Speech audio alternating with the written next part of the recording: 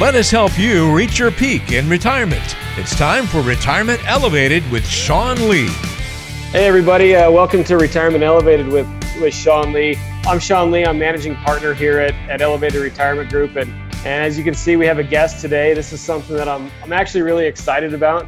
And the guy that I've got here, I've known for a handful of years. And we've got John Buck with us today. So John, how are you, man? I'm awesome. Thanks for having me, Sean. Good. Now, just to give a little bit of background of who you are, for those that don't know you, John, you're actually born in my home state of Wyoming. Yes. A little bit of ways from me. I'm pretty fortunate as a pitcher that you actually moved out of Wyoming and came down to Salt Lake, because we graduated the same year. And the year that we graduated, 98, you were actually drafted in the 7th round, made it to the big leagues in 2004, right? Yeah. Yep. With the Royals. The cool thing about that is that you're one of the few players, and I think you told me the number, but you were one of the few players that played 10 plus years. You were 11 years in the big leagues with 7 different teams, right? Yep.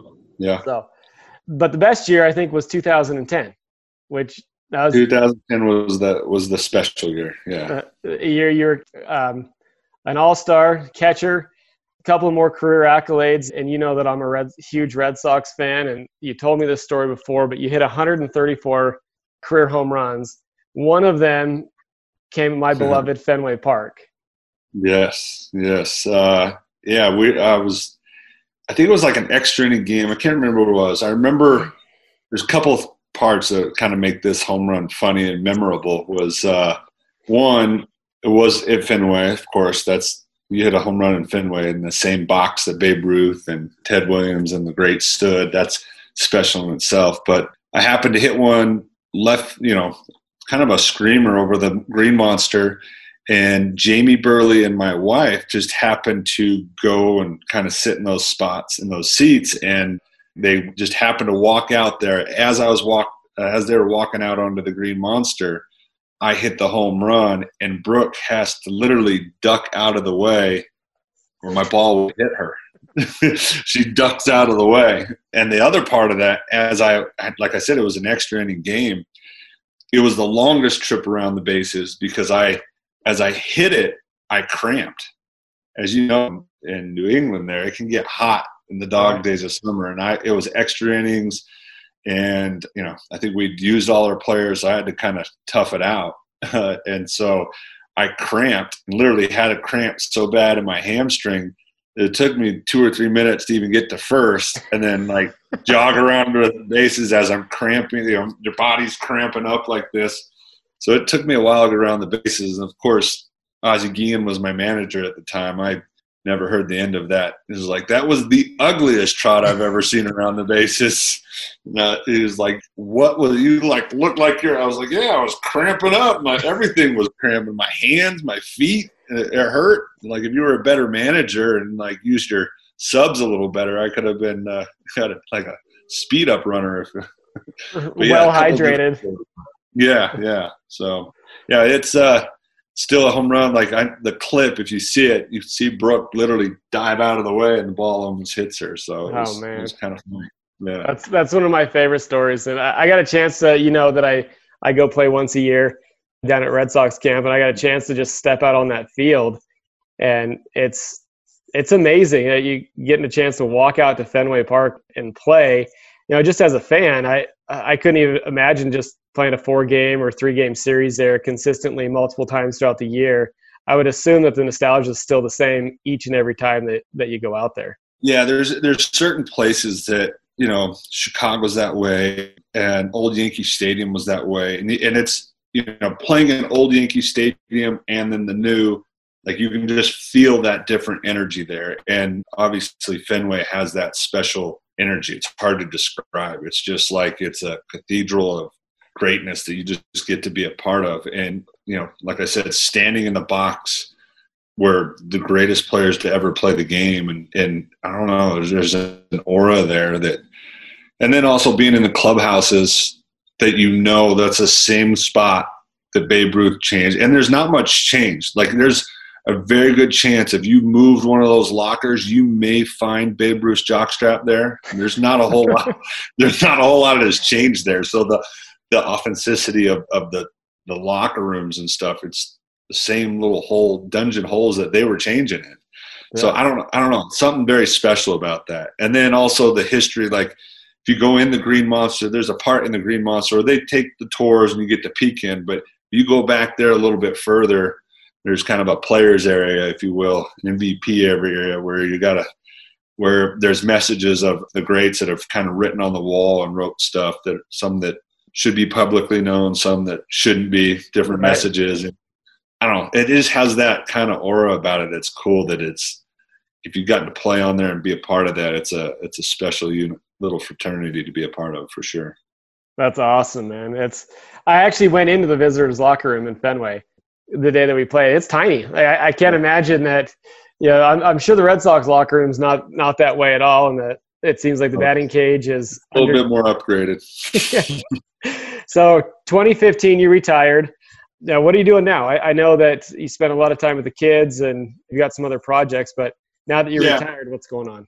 Well, when I first retired, I had started Buck Athletics, which was an equipment company. I started creating bags and had some patents and some utility patents, and got into kind of the entrepreneurial.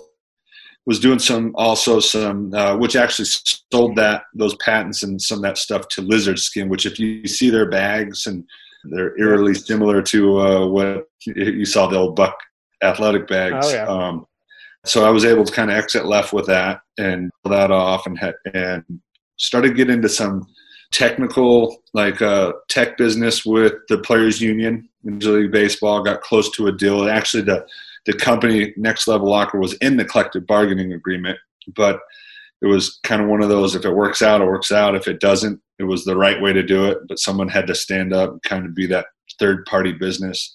Unfortunately, as you can tell, and the rest of the world can tell right now, they're not getting a whole lot, let alone, right. At the time they couldn't agree with it. I don't know if you remember the shoe colors. Remember hearing a little, I was the cause of all that, right? And I was saying they're selling that stuff to us. There was, where we kind of create a locker where you would be able to go click on your favorite player's locker and literally see down to his socks and what type of sliders he uses and why he uses them, have direct access to them. And then also it would lead into kind of an AI, because their name, likeness, image, or voice, as you know, going into those type of games now, which is a huge revenue stream for them. Like, how do we own and take some ownership in our name, likeness, and image? So started that company. The name itself, Next Level Locker, is a placeholder in the collective bargaining agreement for another company. That didn't work out, but kind of moved on from that. Started some other entrepreneurial things, doing some counseling, if you will, or advising for a company called Blue Chip Analytics, which is, a lot of you young kids out there, this is how early anything that you put onto the internet, anything, they can go out there, take the imprint of anything, your TikTok, social media. Teams are getting that right now, and they can start basically a psychoanalyst analog of who you are as a person, anywhere from your sexual behaviors to your aggressiveness to your passiveness.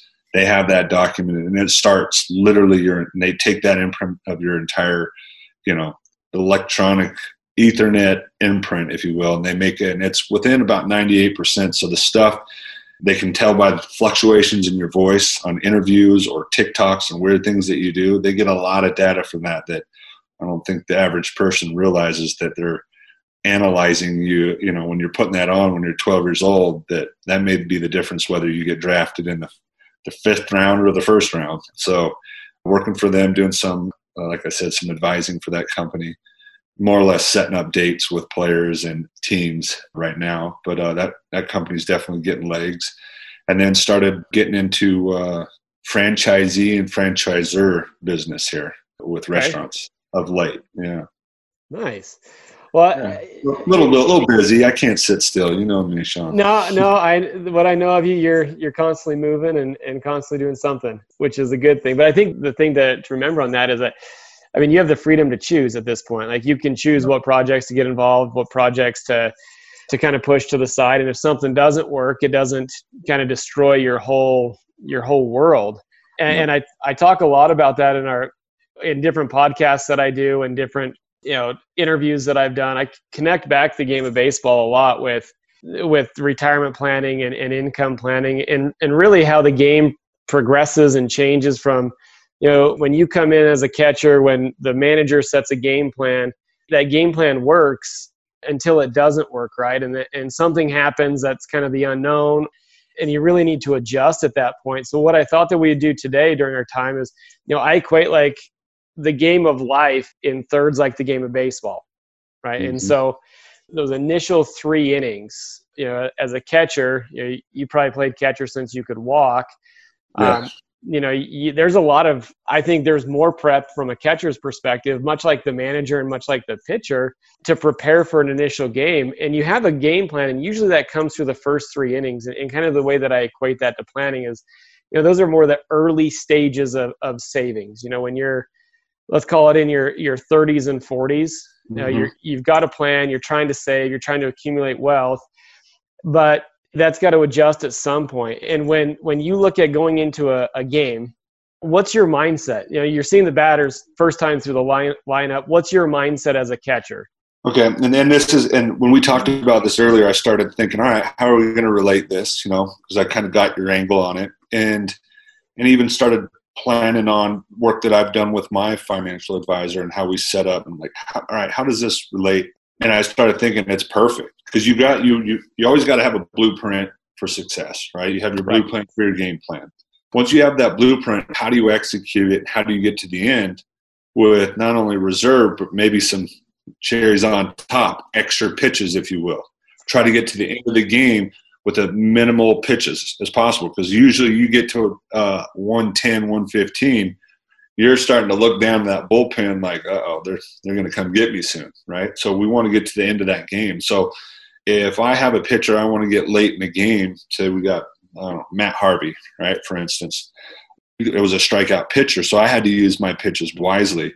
So early in the count, so we'll say the first 3 innings of the game, right, I would be a lot more aggressive with my fastballs, trying to minimize my pitches, maybe pitch to contact on those earlier hitters, really target my guys where I may have problems, or if in the financial, what are my problem months? What are my problem scenarios that will come up, and have a blueprint and a plan prior to that. So if that happens, I make that adjustment. Obviously, baseball is a game of adjustment, but if I plan ahead and say, right, I got Cabrera who's coming up, I'm going right after him. I get Cabrera knowing that I'm going to go after him, then I can utilize that, whether I go with maybe a cutter earlier in the count, in a fastball count, to get that ground ball and do, because he's a contact power hitting guy and a smart hitter to make an adjustment. That's how I'd make my adjustment. Get him on the offense, seeing that what I'm doing, so then I can adjust to him. And that would lower my pitches, keep my pitch count down, but also keep him off of the heaters, so to say.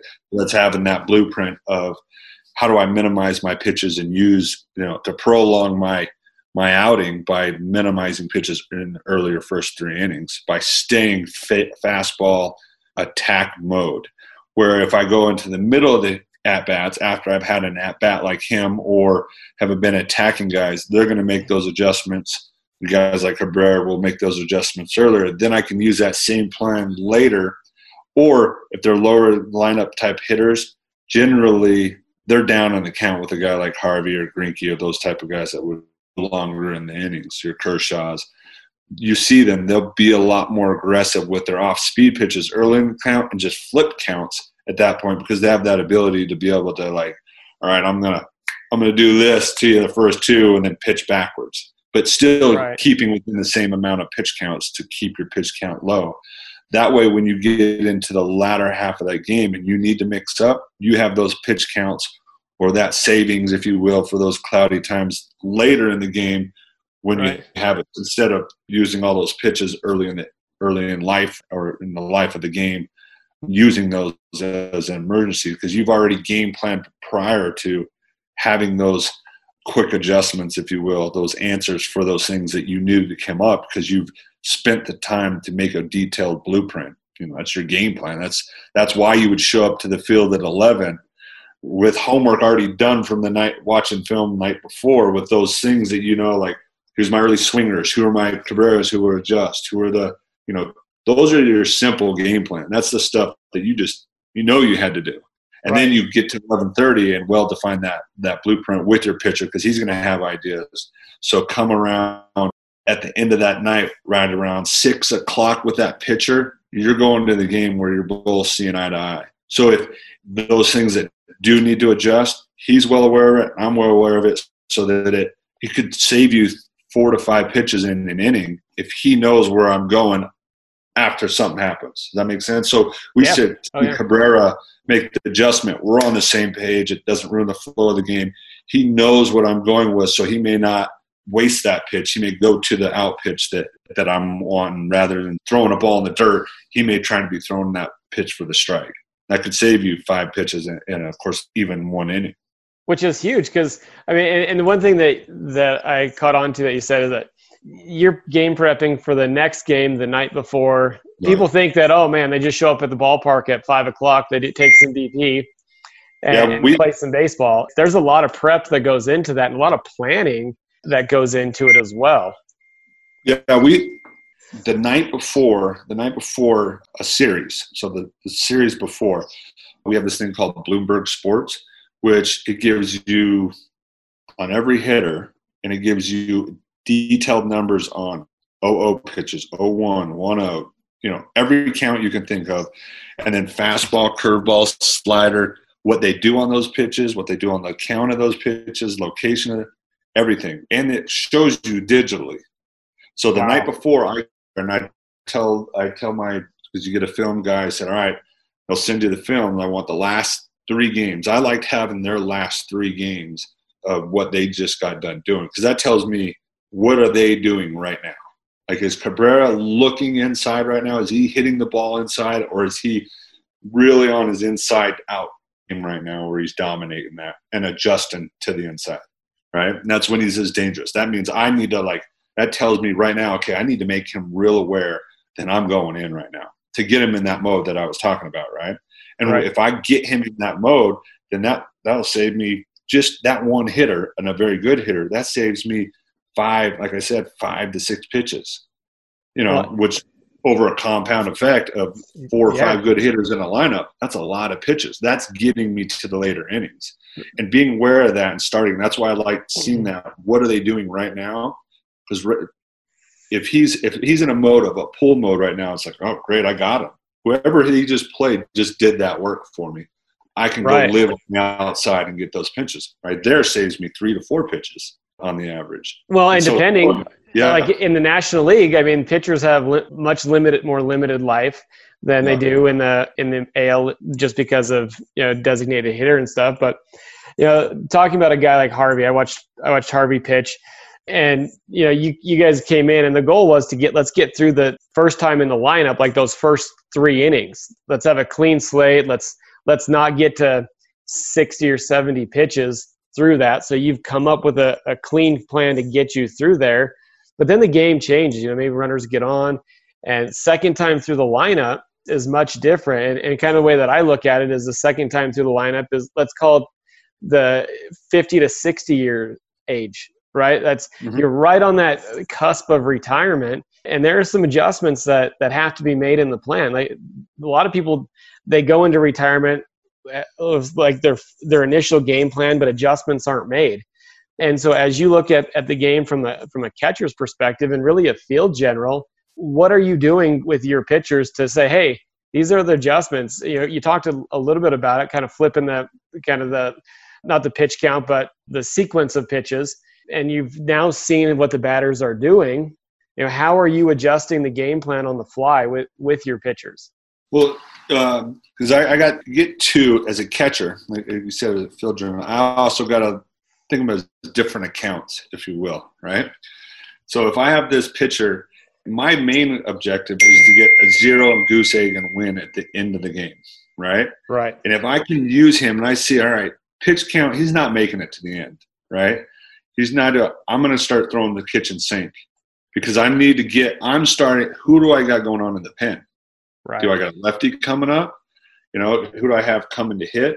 So I may start pitching around this guy to get to that guy because I know I got a lefty in the pen. So I'll start strategizing my own head, right? I can start using everything now with this pitcher. Mm-hmm. Or saying, all right, I got to let it all hang out with this guy. Or maybe he's doing good and I got those middle innings and I can be like, all right, he's rolling through these lineups. He's doing good. Let's stick to the game plan. But if not, what can we go to? What stuff does he have? What do I have coming? And then also, depending on the scoreboard, am I going to go to the bullpen and win? That may determine where I turn up the dial using the rest of his stuff to get him, maybe another time through the lineup, getting him to turn over that lineup one more time. And so that, like I said, maybe a different account. So I may just dump everything that he has to get him through that so that I can get to my middle inning pitchers that are kind of like my they're your Roth IRAs, right? They're going to be steady, easy. You know what you're going to get. They don't change. They just they're steady. Usually their roles, they're pretty similar in the pen. That's why they're middle of the bullpen type of guys. Yep. And they maybe bridge a couple innings to get to your latter half inning guys, or usually your power arms, your high strikeout inning guys. So that's how my brain starts thinking. And it depends on where the pitcher is then what would dictate how you would do that, And because I've had young bullpens and I've had experienced bullpens that sometimes know their roles like that and their set roles. Right. But also knowing guys that are in a young bullpen, sometimes I'd have to discuss with my pitching coaches prior to the game. If we get in trouble around the 5th or 6th, who are you going with? Are you going with the young kid, the lefty that might be spotty? That may mean that I'm a little more aggressive with my starting pitcher because I know he's going to be iffier on the other side, because I'd be kind of learning. Those are things that I had to learn and deal with too. A catcher has to. All catchers have to. Right. But if I have a little bit older guy on the back end, I can be real aggressive with the young guy or the starting guy because I know those older, more experienced bullpen will handle that on the backside of it. So, I mean, the idea with those middle guys, they're not usually the dominant guys that are going to come in and shut the door. Right now we're seeing some pretty hard throwers that are coming in the 7th, 8th, and 9th innings. But what your goal is to start to prepare that 4th and 6th inning eaters. Yeah, they're inning eaters. They're going to be consistent. Yeah. To get through to the 7th, which, I bring it back to the planning side, and that's, the 7th inning, we'll call it retirement, 7th through 9th. I mean, that's the end of the game. You want to shut the door. Unfortunately, we know that we're all going to die at some point, but we don't want to run out of money in the 8th inning. We want to end the game strong. And so I like that point that you've got these guys that are going to come in. They're going to, whether it's your starter or the middle inning guys, there's going to be plenty of adjustments that are made. But now, 7th inning rolls around, we'll call it retirement. Now you're trying to slam the door shut on the other team, and you're now making decisions that are to get to the end of the game, and planning needs to change again, right? Yeah. And two, those decisions become more costly too at the end. Right. And so I think preparation on this end of it is maybe more important than some, probably the most important because, that gap is narrowed. Your time to recover off of bad decisions way less, and it's going to hurt a lot more. Because in retirement, you don't necessarily want to go back to work. Right. You don't necessarily have to spend another guy out of your bullpen, so to say. Because you got tomorrow's game and then the next game, and if you wear down the bullpen, you wear them out, and it hurts for the rest of the week, the rest of the series, until you get another starter to go deep into the game. So, those decisions become a lot more costly if they are wrong decisions. So I think you're, again, back to your blueprint and your planning. That's huge because that will help mitigate risk on those decisions that may be costly. And if they are costly, having a plan to back that up, a secure plan to back that up, whether it be your financial planning or what guy am I going to go to help me get out of this bullpen situation, because that'll affect for the rest of the week or the rest of your life if you're talking financial planning. Yeah, I mean, bad decisions, I say that a manager doesn't lose the job in the first inning. Like, your plan's not going to blow itself up in the first inning. They get fired for decisions in the 9th inning. right? Yep. Or third base coach sends a guy from second to home when you've got a Cabrera coming up with 2 outs. Probably not the best decision to make in the bottom of the ninth. Yep. So that's very scenario that you brought up. If the third base coach or the managers pre-plan this is why you see those managers with those cards. If you ever look into the dugout and looking at those cards, I promise you they've ran that scenario. That scenario comes up, they look at it. They know what they're going to do. They look at the card. Yes, I've already made this. I've ran the numbers. I've done the analytics from the analytics team upstairs. This is the right decision. They can say that confidently so that they save their job. Like, I did this because our analytics team said this is the right thing to do. And my gut is and my little card, which you guys all saw before the game, says this. Also, so they've done their homework. Plus, the third base coach, they've run those scenarios over in their head over and over again. So when that does to come, even before that pitch, I promise you they're saying, all right, if he hits this and it's in this gap and it goes to his left, Yelich out there doesn't go good to his left. If he goes to his right, I'm shutting him down. But if he goes to his left, I'm sending him. That's been played off in a kind of a blueprint in his head or pregame routine before him. So if they make that decision, that's not just on the seam of their pants. That's been well thought out and planned out beforehand, even in a baseball game. Yeah, I mean, 1,000 different scenarios, right? That could, and unfortunately, you can't plan for them all. You want to be able to, but life happens and scenarios happen. That's why like you said, you build the blueprint, you build the plan. One thing that you talked about earlier, you talk a lot about, and you and I have talked about this with our, even my boy who's 7, your littlest guy is 6, and I know that you would do a ton of work with athletes on being more mentally strong. And this has something to do with planning, kind of the emotional and mental side of it, especially right now with everything that's going on in the markets. But talk a little bit. Can you just briefly give me an idea of why the mental side is so important in sports, especially in baseball? Yeah, well, I think, being in the zone or flow state, like you hear like the Mamba mentality, right? Right.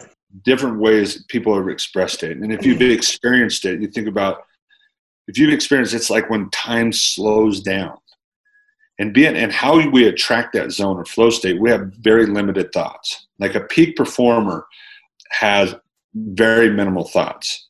Like Derek Jeter has 13,000 thoughts probably over the course of the day. And it's, I rake, I hit solid, I'm amazing. That's what his thoughts are. He's not thinking, oh, I hope I don't get cut tomorrow. I've been really bad on sliders. I've made a couple there. That's not stuff that's in his brain. Right? Stephon Curry shoots the ball and he misses. There's not one iota thought thinking, I'm not the guy to shoot that ball. I'm definitely the guy to shoot that ball. And I'm so the guy, I'm going to go work on it because I'm probably going to get that. Those are his thoughts. Those are limited thoughts to the things that you want, not what you don't want. And creating a routine and a ritual to mentally have that narrow focus on what you want, not what you don't want, takes time and preparation. I like to break it down into with my young athletes and then guys that I've trained. And I've got the same training from Jim Fannin. And how I met him was through Alex Rodriguez. And he had a lot of his stuff going on in his life. And the guy that helped him get back on it was Jim Fannin. And he's if you look him up, is the certified zone coach, right? And he has a program where it helps reduce your thoughts to peak performing thoughts. And I broke it down to pregame, in-game, and postgame.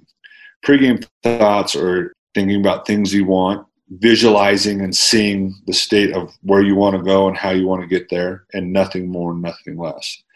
Not, fog and zone breakers. We're trying to minimize those. And during the game, being very conscious of your self-talk.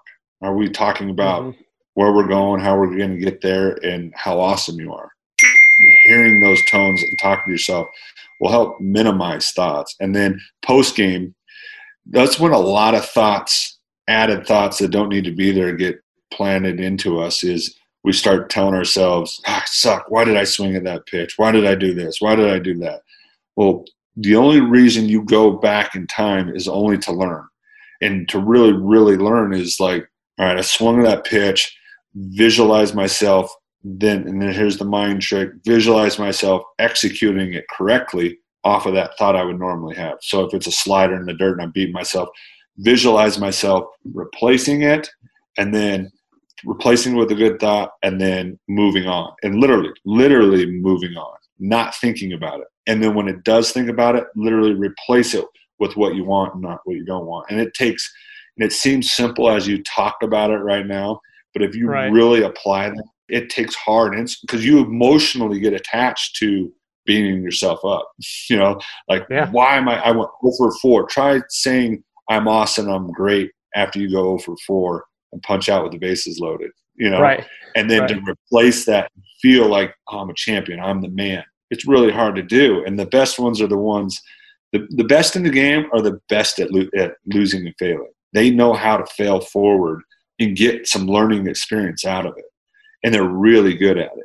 And they're able to reduce the stress when the RPMs get high. And I had a scenario when I was kind of going through this and learning this, I had this experience with Derek Jeter.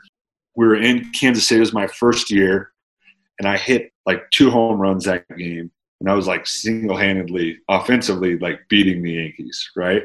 And we're in the 9th inning. We're in Kansas City, and I think bases were loaded. We're up like 2 or 3 runs from 2 runs from my homer, and Derek's up there, and he's just fouling balls off, 3-2 count in every pitch, and I'm catching. I'm just calling the game, like nervous as all get out. And Derek steps in the box, blows a bubble, looks at me, winks, and says, "John, you having fun yet?" So there's 2 things that happen here. One, Derek Jeter knew my name. That was cool, right? And so I'm like, oh, he just said my name. The other part was, I'm like, he's winking and blowing a bubble at me.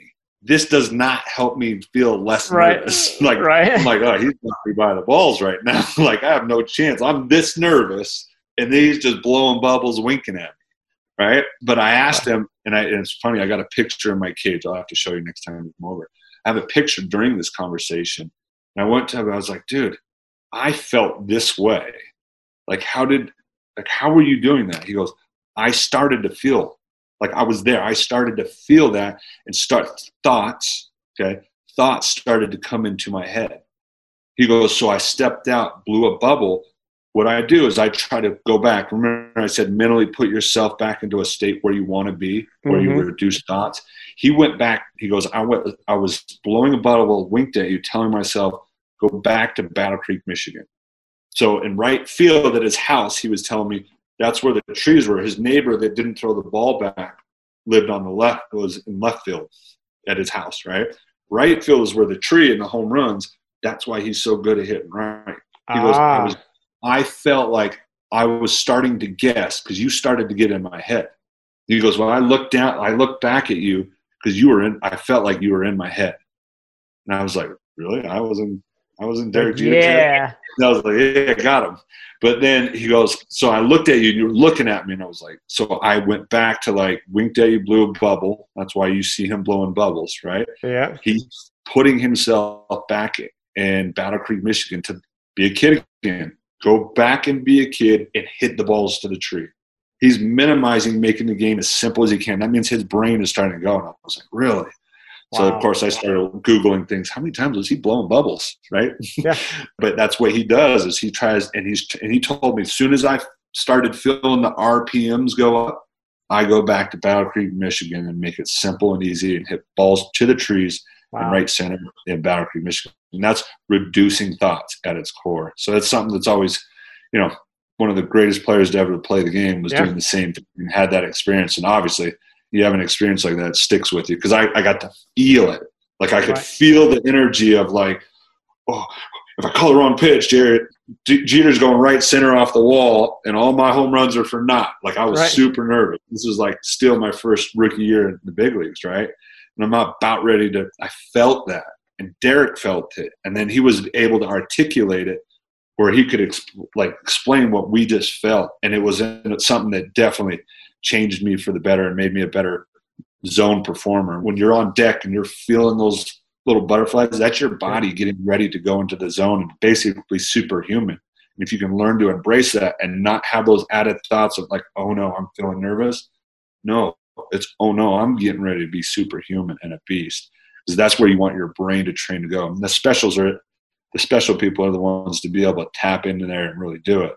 but it's also knowing the knowledge of, all right, this is what's really going on. I'm about ready. My body's about ready to be superhuman. That's why moms can lift cars when that happens. Right. Because they go into that zone. There's not like, oh, this car's heavy. They just do. And those special athletes are able to step, kind of in a way, step into that. So the question is, did the Royals end up winning? Of course. Look it up. I got an article around here with that. So, and I know you spent about an hour with me today. I appreciate it, John. But you're telling me the one thing I do want to touch on before I let you go is you told me a little bit about some work that you're doing with Vincent Vargas and kind of the more giving back and really pushing out and helping our community. Do you want to talk briefly about that and kind of let everybody know what you're doing there? Yeah, I think especially with what's going on in the world, right? Right. I think you see, how, the level of stress and the things that are going, and I don't think, I can't fathom it. I mean, I've had stress on a baseball level, and it's real, When you get those chemicals and those things going, and dopamine levels going up and down, and then you take it to the degree of in the line of combat, in Vincent's case with a lot of those vets, or front lines with officers. My cousin, my dad also did some work with, he was a PA and worked with the psychology department with a lot of the cops and firefighters. Just to have those dopamine levels go up and go down, feel like you get shot and then die. And then I think we need to be a better job at one, realizing what they're going through. I think some of the things that people that are, get a little power and then you get a little bit of brain damage because of what's going on. I think educating ourselves about that a little bit more and also providing resources so that there's really, like, when you come off of military, they get debriefed. Now, police officers, they're in the line of duty day in, day out for like 30 years. There's not really a debriefing on officers, and I think we're seeing some of the offshoots of that because that hasn't quite, I don't think it's done right or correct or the resources aren't there for it. And I think being aware and putting more resources and efforts into that is something that's kind of caught my eye and my attention, that I want to be a part of raising some attention and doing what I can to help provide that, or at least bring the topic up, because I think the more we educate ourselves about it and realize that we can all do a little bit better at, one, understanding, two, providing resources when they're not there for these gentlemen and women that are kind of putting their lives on line for us. I think that's a big part of how we need to move forward. That's awesome. Well, keep us posted on how that, and we'll let everybody know where they can get involved, find out about the work that you and Vincent are doing. And John, I appreciate it, man. I could sit here and talk baseball all day long. That's kind of the beauty of how I've intertwined it. I never made it to quite the levels. There's a problem when you're 5'9", and you're lefty, but don't have to throw you. I'm also left-handed. So, I think the only picture I ever saw was Casey Fossum, and he lasted like 2.5 years. But yeah. No, I appreciate it, man, and I know that you've got a busy, packed schedule. You just got done doing some baseball for the boys, so wanted to thank you for taking time out of your day and coming on board and chatting with me. Thanks for having me, Sean. I appreciate it. Hey, thanks, man.